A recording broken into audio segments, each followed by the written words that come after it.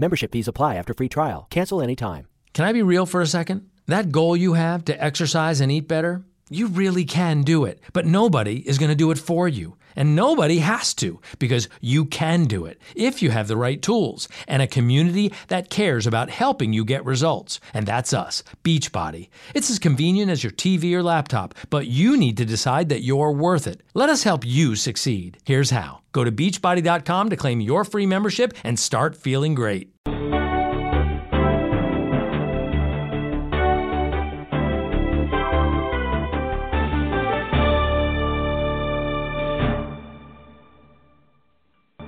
You're listening to Big Blend Radio with Nancy and Lisa, and author, military historian, and U.S. Army veteran Mike Guardia is joining us on today's Champagne Sunday show to talk about Army Captain Donald D. Blackburn. Mike wrote his biography. It's called Shadow Commander, the epic story of Donald D. Blackburn, and it is epic. I mean, this is a dude that just kept going. And, I mean, he rescued people. I mean, he just did so many things. So I encourage everyone to go get the book. Of course, you can get Shadow Commander on Amazon, all those great places. But go to Mike's website. It's MikeGuardia.com. Welcome to the show, Mike. How are you? Hey, Lisa. I'm doing very well. It's great to be on your show. Yeah, good to have you on here. Nancy's here, too. And both of us have been reading Shadow Commander. And you know, I'm like, okay, I'm going to have to put my military history hat on, but I'm getting through it, and it's incredible. And you're a good writer. I mean, seriously, for people that aren't really entrenched in a lot of military history, you can get into this story because this is, I think, what you bring to the table is reminding us all that even when you're looking at military history, it's not necessarily always about ammunition or procedure. These are stories of people and being heroes and courageous. Right. Yeah. Right. And by the way, thank you for your service to our country as well. We all appreciate your work, and that's for sure. And appreciate that you're telling these stories. What led you to really get into the history part and then to start writing? Because you do the Osprey books I was looking at this, you get into the ammunition and things like that and tanks and ambushes. So you've got that side, but you also are writing these stories and keeping people informed. What led you to it? Well, I always knew that I wanted to write a book at some point in my life, and I've really always been fascinated by history, and I've been fascinated by by stories of what a lot of great men throughout history have accomplished when the chips were down and the odds were stacked against them. And it was really that desire to try and get a good story out there that really motivated me to tell the story of Don Blackburn. The story of Don Blackburn itself actually grew out of the prequel to the book, or I guess if you don't want to call it a prequel, it would be more of a companion piece, but the story of Don Blackburn grew out of a book that I wrote called American Guerrilla, which tells the story of his counterpart, his partner in command in the Philippines named Russell Volkman. And what struck me as inspiring about the story of Russell Volkman and Don Blackburn was really just how these guys were able to take the shambles of what had been left in the Philippines. They were essentially abandoned by their higher commands, and really just take the bull by the horns, and with that dogged determination and that will to stay alive, really form a coherent resistance movement against the Japanese, and how their initiative and their creativity were not punished but rewarded, and they went on to serve illustrious careers in the military and leave something for future generations to have. Yeah, because it's pretty incredible. I mean, a lot of times when things go down, to actually turn around and create your own army, basically, what Blackburn's headhunters. Tell everybody about this because this is in the early 40s. Kind of give everybody a setup of where he was, and to be able to, some people will go, okay, I'm just going to hide off in the bushes. I'm going to go, I don't know, shack up somewhere. But to turn around and I'm going for it, and to create, your own army is like, man, yeah, he's amazing. So, what? Tell everybody what led him to that. Okay, well, He was posted to the Philippines in the spring of 1941, and of course the Philippines at the time, it was still a U.S. Commonwealth, and we still had a very large military presence over there. Now, of course, 1941, most of the world is involved in World War II at this point, except for the U.S., and all of the U.S. policymakers are convinced that if a threat is going to come to the U.S. military, then by God, it's going to happen in Europe before it happens anywhere else. So all of the priority funding for all of our military went to all of our stateside forces and also went to Pearl Harbor. But it seemed that all of our American forces in the Philippines were pretty much forgot about. Wow. So on the 7th of December, 1941, when the Japanese make their surprise attack on Pearl Harbor that same day, they also attacked the American outposts in the Philippines. Now, of course, it really only takes a matter of weeks before the entire American-Philippine contingent is overrun. And that's when you have General MacArthur make his famous speech, saying, "I shall return," and he jumps on a speedboat to Australia. But for all of the men that were left behind, who were ultimately forced to surrender, and many of whom made their way into the Bataan Death March, you had a handful of men like Don Blackburn and Russell Volkman who absolutely refused to give up. They said, I know what the Japanese are capable of doing. I've seen the atrocities that they've committed against the people in Manchuria and in all of the other people that they've conquered so far. My chances of survival are actually better on the outside than if I were to go inside a Japanese POW camp. So they just barely escaped the Japanese onslaught, and here you had, within a matter of hours of the American surrender, the Japanese were overrunning their camp, and they were just minutes away from actually being captured by the Japanese when they slid out under the cover of darkness. When you think about being in a prison of war camp, I mean it's just the POW camps. It's you go through so much. There's tortures. I mean, the lack of food. Everybody being shoved in places together. I mean, it's such a you want to be on the outside no matter what. You do not want to be in there. But he also helped rescue people right out of a POW camp. Indeed, he did. As a matter of fact, when he traveled to the mountains of North Luzon, and he was organizing some regiments in there, there were quite a few of his guerrillas who rescued both American and Filipino POWs in the Philippines. And if you fast forward about 30 years later or so, when he organized the Sante prison raid, that was the largest special forces operation of the Vietnam War. Now that prison raid, as it didn't actually uncover any POWs because they had all been moved to another camp. But the tertiary effects of that raid were beyond incredible, because as a result of the Sante raid, the North Vietnamese knew that their hometown was no longer impervious to American military action, and several returning POWs from Vietnam said that after the Sante prison raid, their lives and their treatment as POWs actually got better. So how do you go, from basically becoming, I'm going to, have my own army, I'm going to do this, keep going, and I know that he also ended up working in the Special Forces. So, I mean, there's that line of crossing over. Do you go for it, or are you going to get in trouble? Or is that line there? I mean, because you always think about, how much leeway do you have to be able to just now go out, like even create his headhunters or his own tribe, basically going out there. Do you think that he ever thought that, I could get in trouble for this, and do you think he even cared that way? He was really just keeping his eye on what the missions were all about. Oh, sure. I am almost positive that he had that dialogue with himself at some point, and as far as that line actually being there, it is, but it isn't, and really a lot depends on who it is you work for and it also depends on what organization you're with. Really what it boils down to is a gamble, because you will be in some organizations where if the chips are down, your creativity and your initiative and your thinking outside of the box is rewarded. And then in another organization, or even within the same organization, if you work in a different department, you'll have a completely different culture there who says, by God, you are going to toe the line.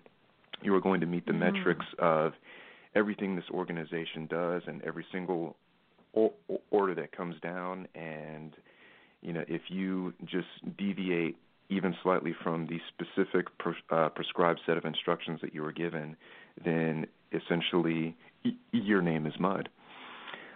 So I know that had to have been going on in his mind. I don't think that was really a factor in his decision-making, though, because he said, I would rather evade capture and I would rather disobey the order to surrender than to end up dead inside of a POW camp, than to end up tortured, than to end up decapitated.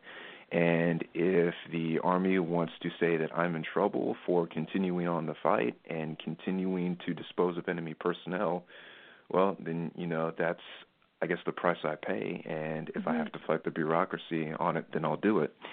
Now, in Blackburn's case, and especially in Volkmann's case, you had a situation where their creativity was rewarded in that matter, and I think it was PR that influenced the Army brass not to prosecute them more than anything, because here, if you actually took this before any type of military tribunal and you said, okay, I am going to turn the screws to these guys because they did not surrender and they continued to fight against the enemy, and look, they killed so many more of the enemy than if they had surrendered, and they made it easier for us to come back and then retake the Philippine Islands, you would have a public outcry saying, oh my God, are you guys stupid? Why are you trashing these guys? Because they were doing their job. They were being professional soldiers. They didn't get out of Dodge when the chips were down.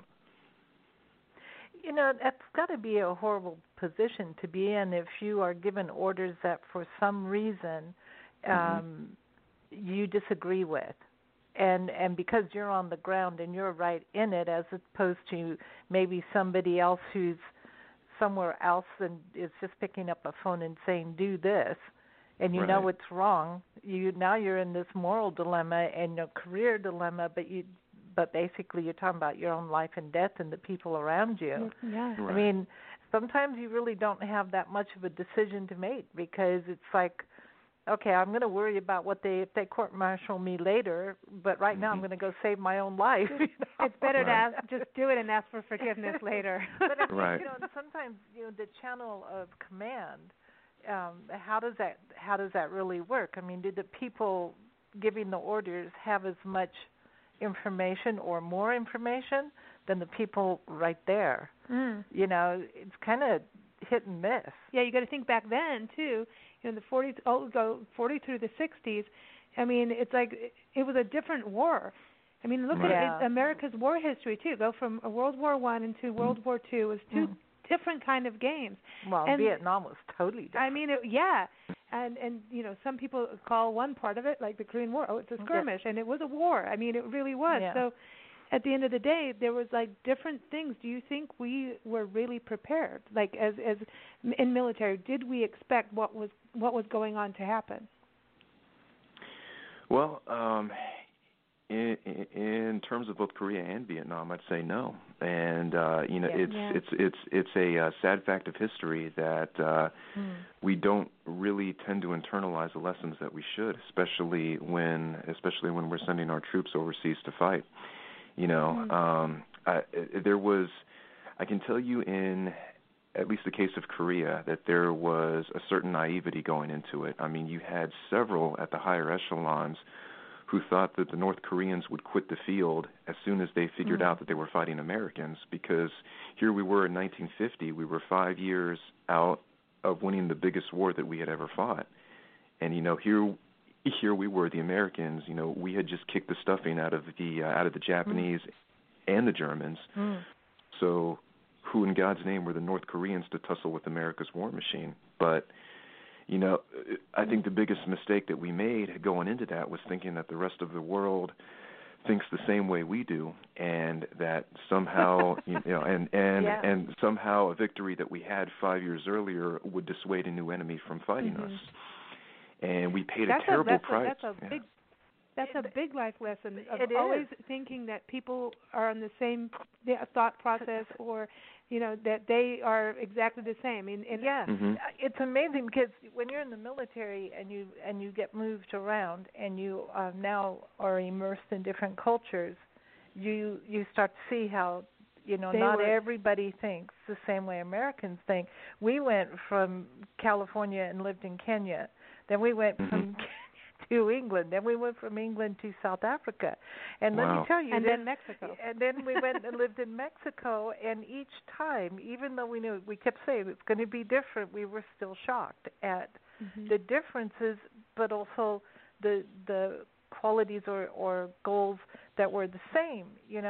But I can see where if you are at the top and you're sitting behind a desk, and you're not on the ground and you haven't been to the country that your troops are in, I don't even for 1 second see how you can even issue an order, to be honest. I mean, I can remember sitting in different parts of Africa and reading in the newspaper, well, the American government's doing this. I'm like, oh, brother, like, you know what you're doing. Yes. Well, when they post sanctions against South Africa. The U.S. government thought, okay, that'll fix apartheid. It didn't do anything but get a lot of Africans fired. It was like, you don't know. And I think there was a few politicians who came down for 2 weeks, flew back, and decided this is how they're going to handle it. And for us that were living there, we're like, man, you didn't learn nothing. Right. So how is it when you're in combat and the uppers are giving the orders? Do they know what they're doing or not? Or you just got to trust in that? Well, I don't know, dude. Well, here's the thing: you really need to make sure that the higher ups are as well informed as possible. You really have to paint the picture for them.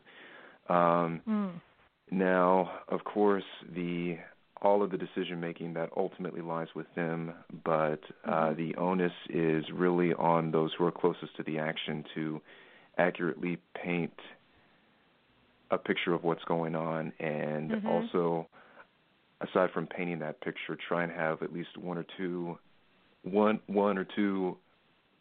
recommendations in the queue to actually give to those who make the decisions. Because all of the information, especially in today's world of information overload, it's increasingly possible for a lot of the decision makers to get overwhelmed, and also for a lot of things to be lost in translation.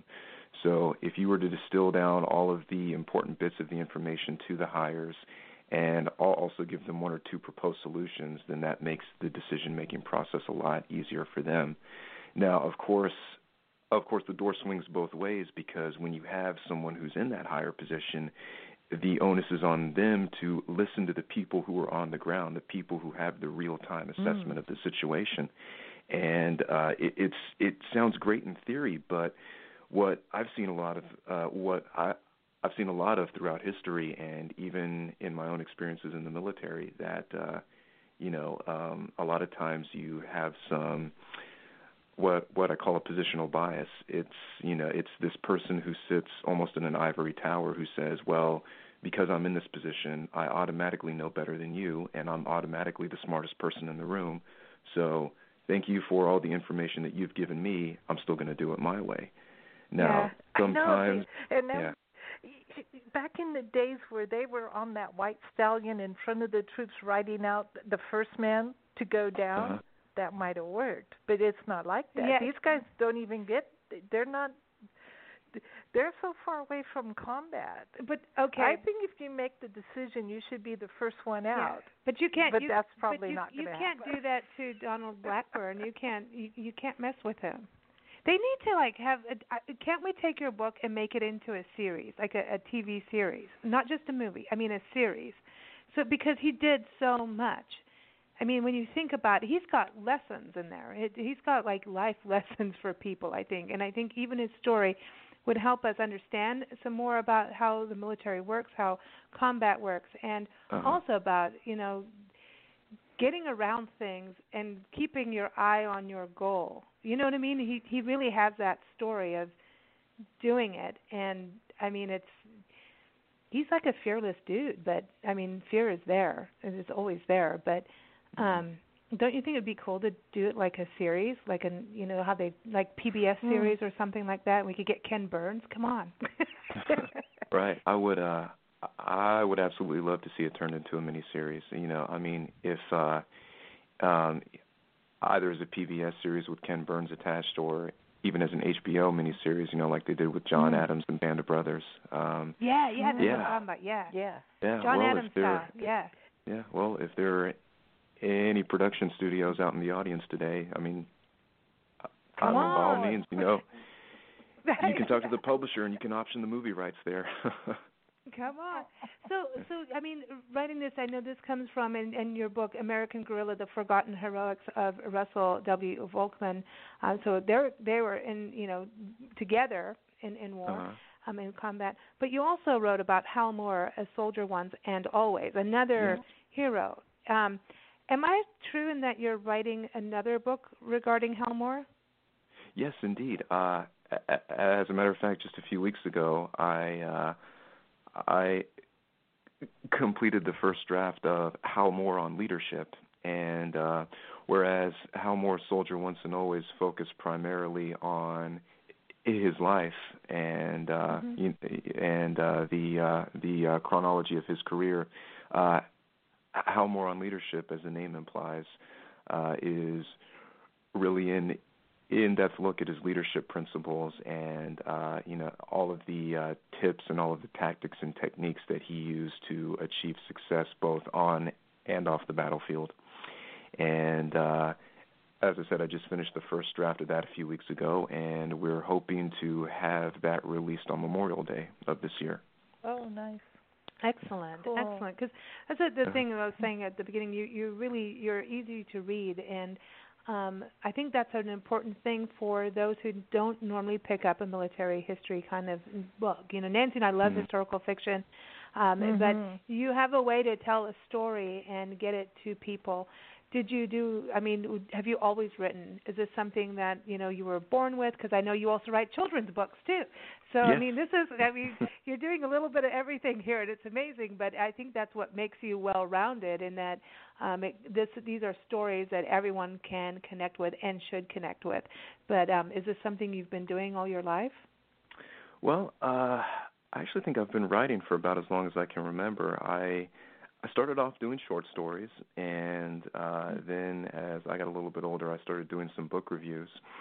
And so I think the writing bug was always there. And, of course, history and English were always my favorite subjects in school. And I really think I just kept that momentum going until I was about 23, which was when I started wrapping up the first draft of American Guerrilla. Wow. I know you've done a lot of different writing, and then you also do seminars, too. You go and do speaking engagements, and it's really it goes with the Hal Moore Lessons in Leadership. When you're doing that, even with what you've written now also about Blackburn, are these stories you're taking from these people? Their stories need to be told, but taking this and teaching it to people of life skills, not necessarily just military, but life skills. Right. It's incredible, Go ahead. especially for me to be able to read all these stories and not only see what their impact on history was, but also to glean what important life lessons are out there and how other people in any other setting or any other organization can benefit from that. It's interesting to me because I know I have so many friends that ended up going to Vietnam. When they returned, they wouldn't talk about it at all. They were just so closed-mouthed about what happened over there that I always came away with the feeling that the military is not telling, So then when you get a book like yours and here's these stories, I just always made that assumption, of course, which is wrong to make, but that when you're in the military, whatever happens stays in the military, nobody's talking, and you don't have a way of knowing the stories, Because I just remember that whole time when everybody came back and nobody would, no matter what, they just didn't want to talk about it. Mm-hmm. Membership fees apply after free trial. Cancel anytime. Can I be real for a second? That goal you have to exercise and eat better, you really can do it, but nobody is going to do it for you. And nobody has to, because you can do it if you have the right tools and a community that cares about helping you get results. And that's us, Beachbody. It's as convenient as your TV or laptop, but you need to decide that you're worth it. Let us help you succeed. Here's how. Go to Beachbody.com to claim your free membership and start feeling great. Membership fees apply after free trial. Cancel anytime. Can I be real for a second? That goal you have to exercise and eat better, you really can do it, but nobody is going to do it for you. And nobody has to, because you can do it if you have the right tools and a community that cares about helping you get results. And that's us, Beachbody. It's as convenient as your TV or laptop, but you need to decide that you're worth it. Let us help you succeed. Here's how. Go to Beachbody.com to claim your free membership and start feeling great. Yeah. I think it was different in World War II, though. Well, everybody was yippee. But even now, when we were based in 29 Palms, I feel like there's a disconnect between what's going on in the civilian world and the military side of things, where there's a disconnect between us all. Mm-hmm. And it shouldn't be just, it's Memorial Day, so everybody say thank you and remember those who have passed and fought as well, and Veterans Day, it should be something that we connect with all the time. Do you think that, through your books, you're helping that to kind of bridge that gap, or do you think there is that gap? Well, I think there is that gap for a lot of people, and I think the gap starts, I really think it starts to be bridged with time. For some of the veterans that I've met, and even for some that I've served with, the gap is a lot shorter, and they are eager to tell their stories because telling the stories for them is actually therapeutic. Mm-hmm. And then you also have some, and I think this is a trend that's stronger with some of the previous wars, especially in Vietnam, because there was a lot of stigma surrounding the conflict. Mm-hmm. But for others, I think that the bridge is really healed by two things. I think the gap is really healed by two things. One is time, and the other is really finding a person that can gain that veteran's trust and can get them to talk about it in a way that's helpful to them.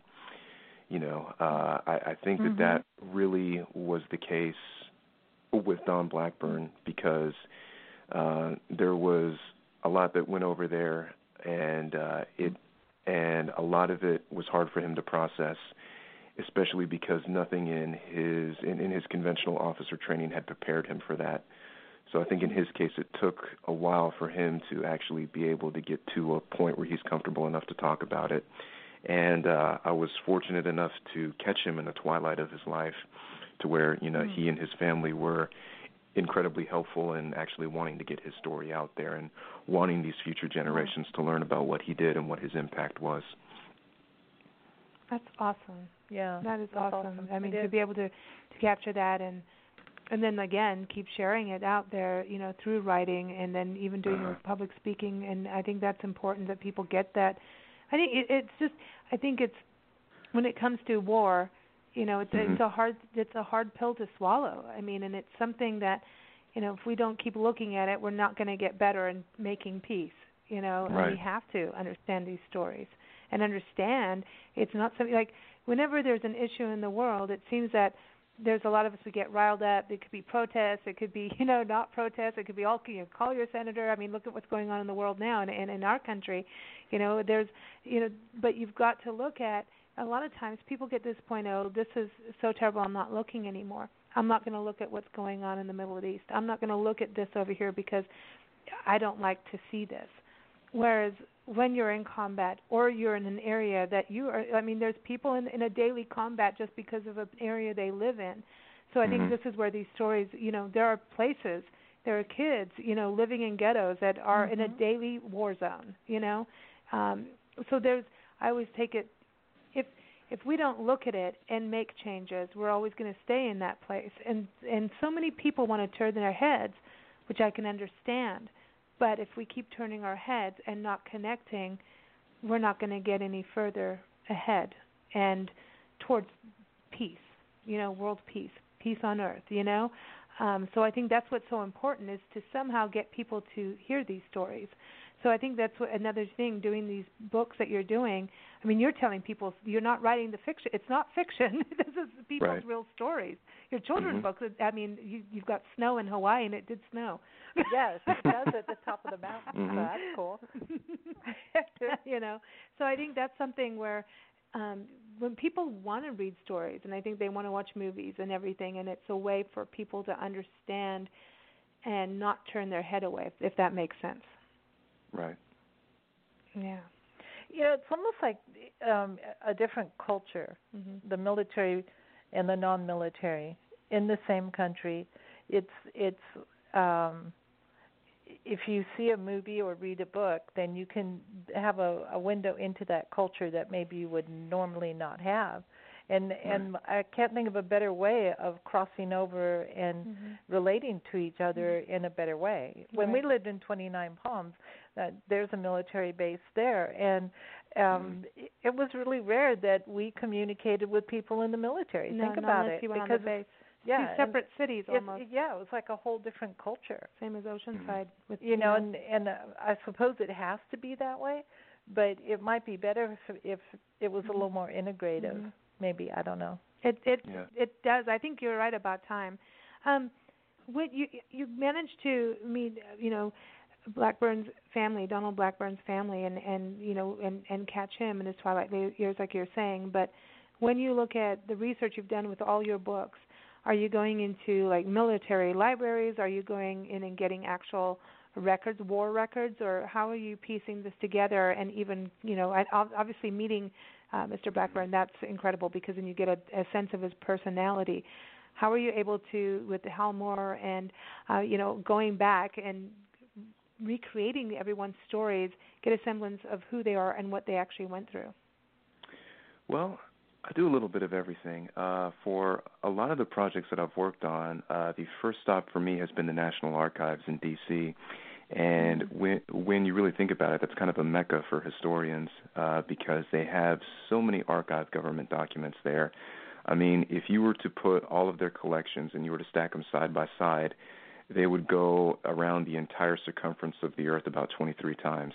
I mean, that is how much information they have there.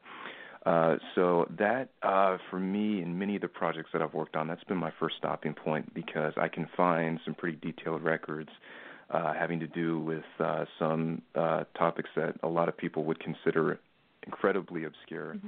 There are also some research universities out there that have their own special collections that are specifically relating to anything that you wouldn't want to look at. For instance, I went to Stanford when I was doing my research on the Battle of 73 Easting, because they have a special collection out there that houses a bunch of interviews, from the veterans of that battle. And aside from that, you also have the each branch of the armed forces has its own historical system, and they also have a system of museums where several archivists can help you. But the most fruitful thing for me has always been to find the veterans themselves, and if a particular veteran is not living, then try to get a hold of their next of kin, because that really uncovers probably the greatest wealth of information I've ever found. You have people, who have photographs that you really can't find anywhere else. You have diaries that have that have long since been buried, and if you're able to talk to the veteran himself, hearing it directly from the horse's mouth, it adds a richness to it that I don't think you could get anywhere else. Yeah, for sure. We've interviewed a number of veterans, and I remember we did a show in Julian, California, up in the mountains, and the American Legion, and we used to live out there, and we know a lot of people, and they set us up, and I'm not kidding, they created a bomb shelter for us to do our radio show out of, just so that it technically would all work. We had our own special room with a fan and a little tiny lamp. We all felt like we were in a bomb shelter. Yeah. And I can say that because we lived in places where we know about landmines and limpet mines and all that kind of stuff. But anyway, everybody came together, and veterans came in. It was really one of those shows where you're trying so hard, don't you dare cry, show. Right. And the stories that came out, and having veterans all sit together, some who do not have all their body parts anymore, unfortunately, and just sitting there talking about even coming back into civilian life after serving and being at war. And we're talking World War II, Vietnam, and then the recent wars now. And it was amazing to see. This is a theme of today's show, multi-generational. Yeah. Everyone connect at all these different ages and connect over the fact that they went out and served, and no matter where it was, there was this connectivity. And I remember sitting in that one room doing this interview, and a gentleman had come in his wheelchair, and all ages, there were 3 or 4 men sitting there, ended up holding hands, and I'm going, oh my God, I'm going to die. I can't do this. I'm going to cry right here. This is bad, but don't you dare. You can't. And they were there was this. It was I can never explain how there was a calmness, and support, and think about what was going on outside that room. Yeah. There was a whole bunch of people, and I think the community the community that normally wouldn't be at the Legion was able to hear, and I think it was like a new perspective on their neighbors, and that they hadn't really, because there again, it's Legion is kind of separated. A lot of times it's a party place. But it's still like, this is for us and that's for you over there, kind of separation. And it just seemed there were bands later that played outside. It was kind of a glimpse into each other's worlds and thoughts. But there were stories that I just was like, oh my gosh, we're never going to hear this again. Yeah. Like, I'm so glad we recorded it, because that the people don't live forever, unfortunately, and it was just those stories. I mean, what you're doing, I think, is phenomenal. Do you see new people that you want to interview, or are you finding a lot of this from going in the archives, finding the certain people and then finding their stories, or do you see more coming in your future? Absolutely. As a matter of fact, I got quite a few projects in the hopper right now, and I have had a few chance encounters with some incredibly remarkable veterans, and I am currently doing the legwork to get a lot of their stories on paper, and a lot of times it so happens to be that if I'm in the middle of working on one particular project, then the subject matter of that project, a person I interview says, well, hey, after you're done with this, you might want to consider writing about this, because I have information on this particular subject that hasn't been covered before. Membership fees apply after free trial. Cancel anytime. Can I be real for a second? That goal you have to exercise and eat better, you really can do it, but nobody is going to do it for you. And nobody has to, because you can do it if you have the right tools and a community that cares about helping you get results. And that's us, Beachbody. It's as convenient as your TV or laptop, but you need to decide that you're worth it. Let us help you succeed. Here's how. Go to beachbody.com to claim your free membership and start feeling great. And, that will cascade into an entirely new project idea for me. Wow. Cool. And it doesn't hurt that you understand what you're doing. You know what I mean? It's like I couldn't do what you're doing because I don't understand all of it. But you teach through your work, so really appreciate your work on everything. And now, do you listen to music? Do you have anything like that you do when you're writing? I mean, are you a night owl, Like we want to know the scandal part now. Oh, okay. Well, actually, I write each one of my books longhand with pen and paper before I type it out. Wow. And I really can't explain to you why, but for some reason that actually helps me engage the brain better. If you were to just put me in front of a computer screen and just have me start typing out a book from scratch, I would probably be staring at the screen for a few hours before something pops in my head. But I mean, there's something about the manual process of writing that really just helps me engage and really helps my ideas flow. So, I mean, I'll have about two entire notebooks, just filled with handwritten manuscript, and then once I have that, I'll transfer it over to a computer, and that's actually how I do my copy editing process. And it's weird because you wouldn't think that you would write a book quicker that way, but in my case, it actually works. So. Wow. I don't know. No, I get it. I get because it's like making a list. Yeah, I have to handwrite everything. I have pages and piles, and it doesn't make sense to anybody. But to me, I don't know if it comes from songwriting and putting it in that mind, and then you can.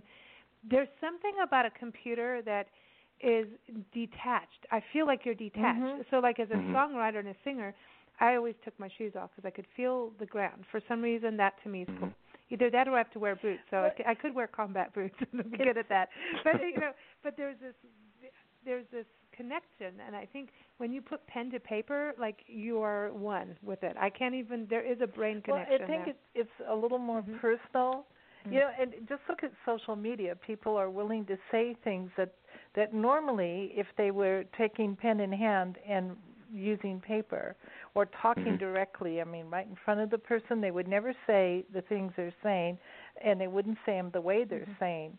But the fact that you can hide behind the computer screen, that impersonality, the impersonal part, I think, I mean, I know everybody loves social media, but people might want to be nice, but I think because you can hide behind the screen, somehow when you're doing a pen and paper, I don't think you mail the nasty letter like you do just sitting on social media and typing. So there's a lack of personal investment, or it, and maybe that'll change over the years when pen and paper go out the window and that's all you have. And we all walk around with one big thumb and one big forefinger. Yeah, well, you guys on phones, man, I can't even go there. Don't want to. Can't do it. Well, it's interesting that you're doing this on the pen and paper, but when you're doing the research of like the dates and the kind of ammunition and the actual, that kind of technical side, because you've got to have the technical side in there. Are you doing research? I mean, you're going to the libraries and everything, but do you ever look online and say, no, you guys have got it wrong? Because I think so many times, even especially as in the world of articles being put up on the internet, a lot of them get it wrong. We do a lot of travel to national park sites, and we've traveled for 3 years nonstop, and going to the national park units and seeing what really happened, seeing the places, getting the actual information there versus what you'll read online. I'm going to say it's a 50-50 chance of what you're reading online is wrong. So do you find that with your research, and I'm talking more on the history side because we do a lot of historical parks, and I mean, you go to, there's battlefields and all kinds of military history in our national park system. But do you see that kind of thing being wrong on the internet, or no? Right. I have come across that from time to time. I'll see an article that says one thing, but my own personal experiences say something entirely different. Yeah, just exactly. Yeah, do your own thing. Yeah, do it. That's, when you go into a historic park, a national park, where you can actually relate better because you see things that you wouldn't normally see, and if you take the time to read and really try to put yourself in the position of what was the park where they were showing us that lady's dress and the shoes were so small, and we're looking at our feet going, no way. No, I know. How tiny were people back then? What the heck was going on? Yeah. Our feet are 10 times bigger than what's in museums, and it's like try to imagine yourself in the dress or the shoes or the uniform, and we have to go to boot camp or using these guns that are so you'd have to fill it with the powder and push the thingy and think about it. Yeah. Would you ever consider doing those kinds of military history stories, like from way back when, like the Civil War and things like the Apache Wars that happened here? Would you ever consider that, or are you sticking more to World War II and then younger from that? Oh, sure. I would love to do some of the earlier stories in American history. As a matter of fact, it's funny you should mention it, because one of the ideas that I'm kicking around is actually a survey text on all the different instances of guerrilla warfare in the Civil War, particularly Confederate guerrillas. Oh. And wow, yeah. Yeah. Yeah. I mean, you had the likes of Bloody Bill Anderson, who was carrying on a guerrilla war against Union soldiers. And as a matter of fact, one of the very first papers that I presented at a military history conference was of the Indian Wars of the American West, and how throughout much of the 1870s through the 1890s, you really had the U.S. Army become a constabulary, trying to police up all the Indians in the American West. Yeah, it's true. A lot of places that we've been to, I mean, there are all these forts that were there, and a lot of them came from somebody getting drunk and going rogue, and had like the Pyramid Lake Wars up in Nevada. That whole war was caused by two guys, brothers. Yeah, they got drunk and they kidnapped and raped some Indian women. Yeah. And then next thing you know, here we are with a little bit of a skirmish up there, and then they ended up building. Yeah. Not a little, but then they built this fort, and then it ended up being for the Pony Express and everything. But, I mean, this fort, then there was never a battle there, but it was just there to kind of say, here, we're here to watch you. But it wasn't the Indians that did anything at that point. Yeah. So there was all these, I mean, the West is crazy with that, and I'm sure the East too. We haven't done much on the East on that. But out here, I mean, it's and I think Texas, where you are, you're in the state of Texas. I mean, you've got some amazing history out there. I mean, that you. Oh yeah. Yeah. Wow. I mean, yeah, you've with got Alamo a lot of history. Yeah, and then you've also got the Indian Wars and then the Mexican-American War. I mean, it's just like it goes on and on. Texas has got a lot, and going through some of the northern areas that we went up to, I can't remember.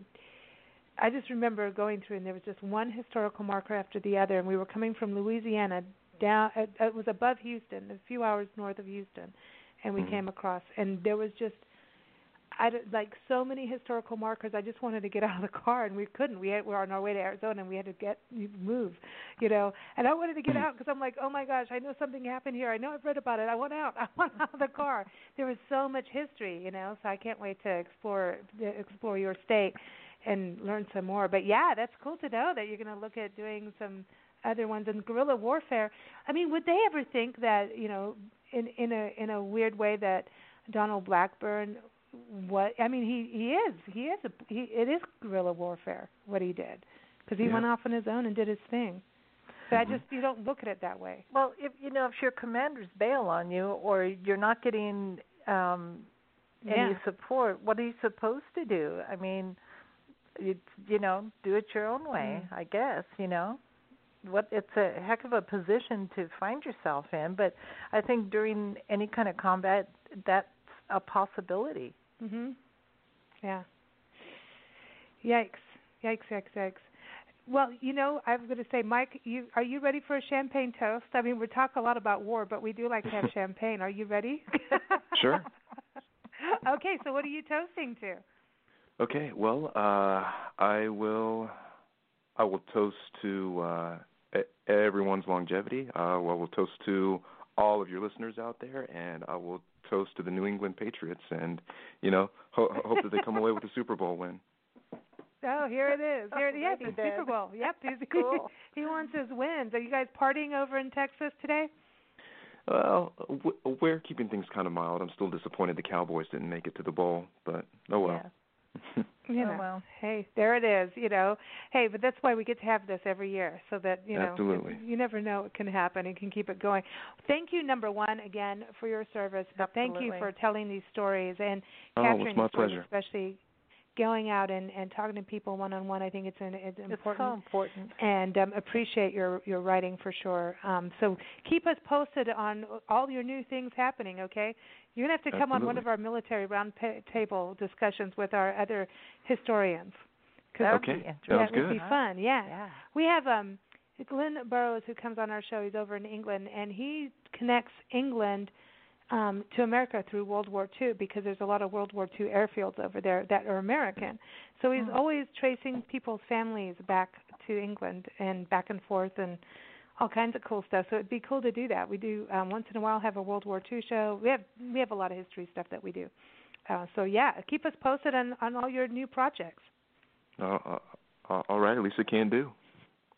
All right, thanks. Listen, have fun at your Super Bowl party. And everyone, again, the book is Shadow Commander, The Epic Story of Donald D. Blackburn. Go and get it. Really, Mike Guardia is the name. You could go to his website, MikeGuardia.com. That's Guardia, MikeGuardia.com. It's also on Amazon, all those great online stores. And as we were talking, he's got a lot of other books under his belt as well, even children's books. So go to his website, connect with him there. He's got a great blog. He's also on Twitter and Facebook as well. Thanks so much, Mike. Thanks, take care. All right, Lisa. Thank you so much for having me on your show. All right. You take care. Bye-bye. Bye-bye. All righty. Bye-bye.